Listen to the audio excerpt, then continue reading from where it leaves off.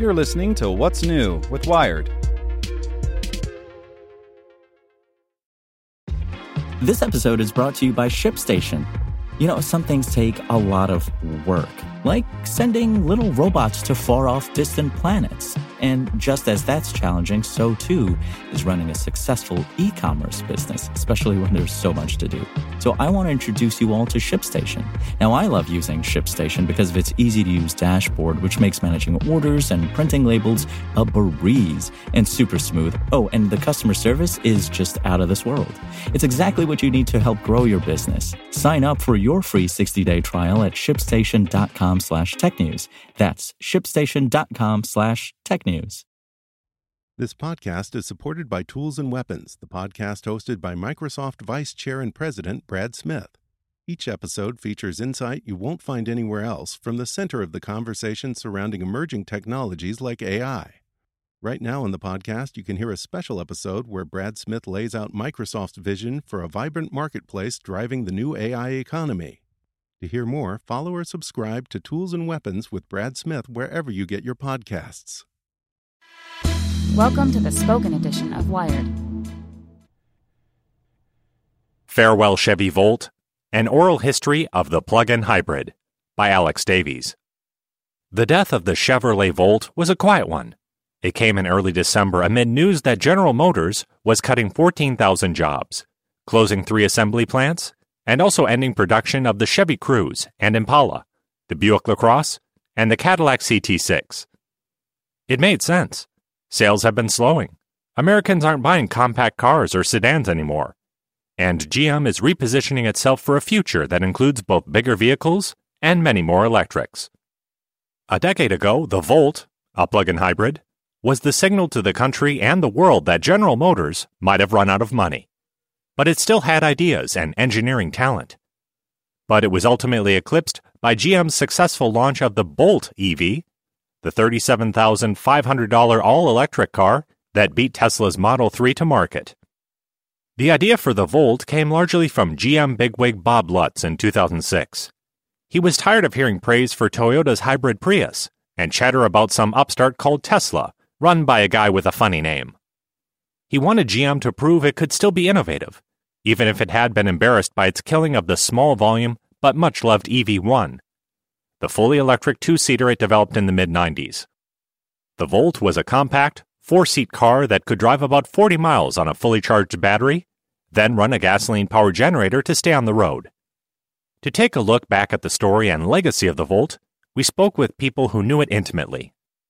Tony Posowitz, the high-level GM exec, pulled out of the trucks division to shepherd the Volt into existence. Chelsea Sexton, who worked on the EV1 program, then started a career advocating for electric cars. John Volker, the journalist running Green Car Reports at the time. And Jeff Urin, who has had 4 Volts to date and runs a Facebook group for his fellow owners. Interviews have been edited for length and clarity. A new beginning. Tony Posowitz. I was planning director for GM's full-sized truck business, which at the time was probably a Fortune 25 business. 7 assembly plants in North America, 1.7 million units of capacity. I'd also done work on hybrids.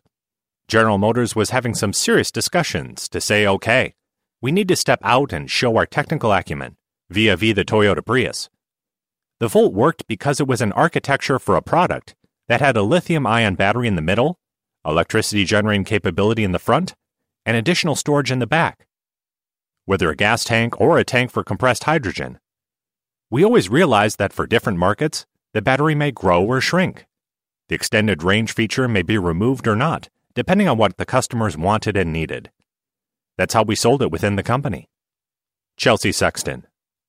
I worked on the EV1 program, then left the company when the alternative was, you can apply to work on the next iteration for another Buick or something. I worked on the first Automotive X Prize, helped found Plug-in America, and worked on documentaries about EVs.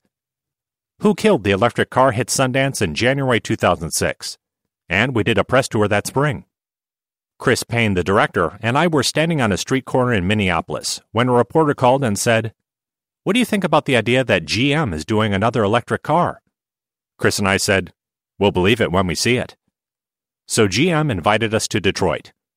We actually did one of those weird smoky room dinners in December 2006, about a month before the Detroit Auto Show, at a backroom table with a laptop showing us the Volt. John Volker. I saw the concept at the 2007 Detroit Auto Show and came to understand fairly quickly that this was not done out of touchy-feel, save the earth, worry about carbon motives and all. This was about Bob Lutz saying, Toyota has gotten all of this unfair credit for the Prius and for being green. They're working hard to sell a full line including full-size pickup trucks like us. But we're the bad guys because we killed the EV1. This was basically Lutz's manhood. His take was, we have more expertise in electrically driven vehicles than anyone. We're going to find a way to make a car that is better than the Prius. The idea was for a commuter car, which of course is what people in Michigan are very familiar with. You can drive X miles on electricity, so you can do most of your regular route miles on grid power. But if you wake up and decide you want to drive to Kansas City, you've got a gasoline engine to back it up. And you have a gasoline engine so you don't have to freeze in the winter. It was a good engineering solution. The Spectre of the EV1. Jeff Urin. I grew up with a love of cars. I had a 65 GTO when I was in college, an amazing supercar. A guy I worked with had one of the first EVs. I drove it and it was amazing. It was this rocket of a car. It really calibrated my brain towards what high performance is. So I went down to the dealership, and Chelsea Sexton leased me my EV1 on June 14, 1997. I drove that for 3 years, put 32,000 miles on it. Then they took it back. It was sad. Volker. When I started Green Car Reports in 2009, it was all about GM was the bad guy, Toyota was the good guy, and Tesla was the good guy. I cannot tell you the number of readers who were like, I will never again buy a GM car or give them $1. They killed the EV1, so screw them. Sexton. Tony Posowitz was saying, oh, Chelsea's going to love this car. And I'm going, fool me once. They were skeptical of GM at this point, which led to a really interesting period of them trying really hard to engage, to the point where the media was making fun of them. Oh my God, they're publicizing the latest door handle. The Arrival. Posowitz. We were doing something effectively all new. Just to get the electrical supply equipment, you charge cord and cable. No one has been doing that. The only chargers that existed were for golf carts. There was so much of this groundwork we did. The team viewed it as a higher purpose, and we almost operated as a startup within GM, with Bob Lutz being our buffer. We did not have to go through much of the normal management reviews and bureaucracy. Sexton.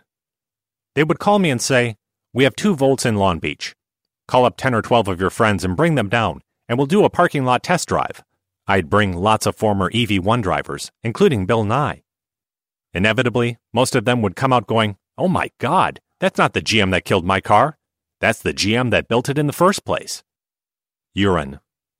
I went down and drove the car on this course in a parking lot. I floored the thing. I spun it out. I drove it through the cones. I tried to break it. It was amazing. So I got back into my Prius, and it was like a tinker toy. I was like, ew, this thing is terrible. I wound up with the same car that Jay Leno had just gotten, a gray 2011 Volt.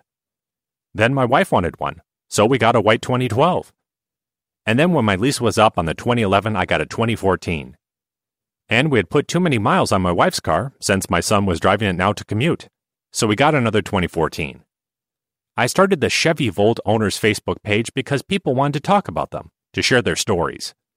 The best converts we had were the ones who had traded in their BMW or Mercedes or pickup. Volker. The people who did buy Volts loved them. They really, really loved them. I think the problem was that GM appears to have been completely unable to figure out how to explain the concept of a plug-in hybrid to people beyond the early adopters. They didn't necessarily want a big market. They wanted to sell enough for regulatory compliance. But I think they had plans to sell more of later generations. In 2011, people sort of got hybrid cars. You ran them just like gasoline cars. But the magic gerbils under the hood drank less gas. And people get electric cars, like your cell phone. You plug it in, and you come back, and has a full tank, and you use it. But it's really hard to explain in one sentence what a plug-in hybrid is. It's a really good engineering solution, but you have to explain the advantages. That's a really hard sell once you get beyond the early adopters. Posowitz. I would get horror stories of people going into a dealership and the dealer would say, "Oh, you want a Volt? You must be interested in the fuel economy. Well, I have 35 Chevy Cruzes in inventory on my lot. Let me try to sell you one of those." Or the customer knew more about the car than the salesman. And I can never understand the looming shadow. We weren't popular folks. We were General Motors. For many people that were the likely early adopters, it was a hard sell to push them into a Chevy dealership. Sexton. I think GM sold basically as many Volts as they wanted to. They wanted to sell just enough to be seen as a leader. The initial marketing was, I won't say insincere, but it was a little odd and it seemed grasping. How do we figure out how to talk about this thing? They had these weird alien commercials. They dumbed it down to a refrigerator. And who waxes lyrical about their appliance? The Volt's legacy. Volker. I think it gave GM back its confidence in terms of being able to build electric cars that people really like. Sexton. The sad part of the Volt leaving us is that it was always a better car than GM got credit for. Many of us on the outside always loved the Volt and thought more of it than most of the people inside GM. Posowitz. I certainly wish we would have been a bit more aggressive in trying to carve out that leadership position. Now there's all these other conflicting trends and dynamics occurring. Car sharing and new forms of multimodal, the differences between cities and non-cities, and different policy challenges. I think GM sort of knows what the end goal is. How to get there is always the difficult part. That's why I always felt the Volt had a vital role. It was much more than a bridge, though it will still take decades to build out the electric charging infrastructure. Uren. I think the Volt has probably reached its natural conclusion. You know we really love our 2018 Bolt. Hope you enjoyed this spoken edition of Wired News. And if you'd like more, search for Wired Science and Wired Business. Want to learn how you can make smarter decisions with your money? Well, I've got the podcast for you. I'm Sean Piles, and I host NerdWallet's Smart Money Podcast. Our show features our team of nerds, personal finance experts in credit cards, banking, investing, and more. And they'll help you make the most of your money while cutting through the clutter and misinformation in today's world of personal finance. You'll get clarity on strategies to help you build your wealth, invest wisely, shop for financial products, and plan for major life events. Listen to NerdWallet's Smart Money Podcast wherever you get your podcasts.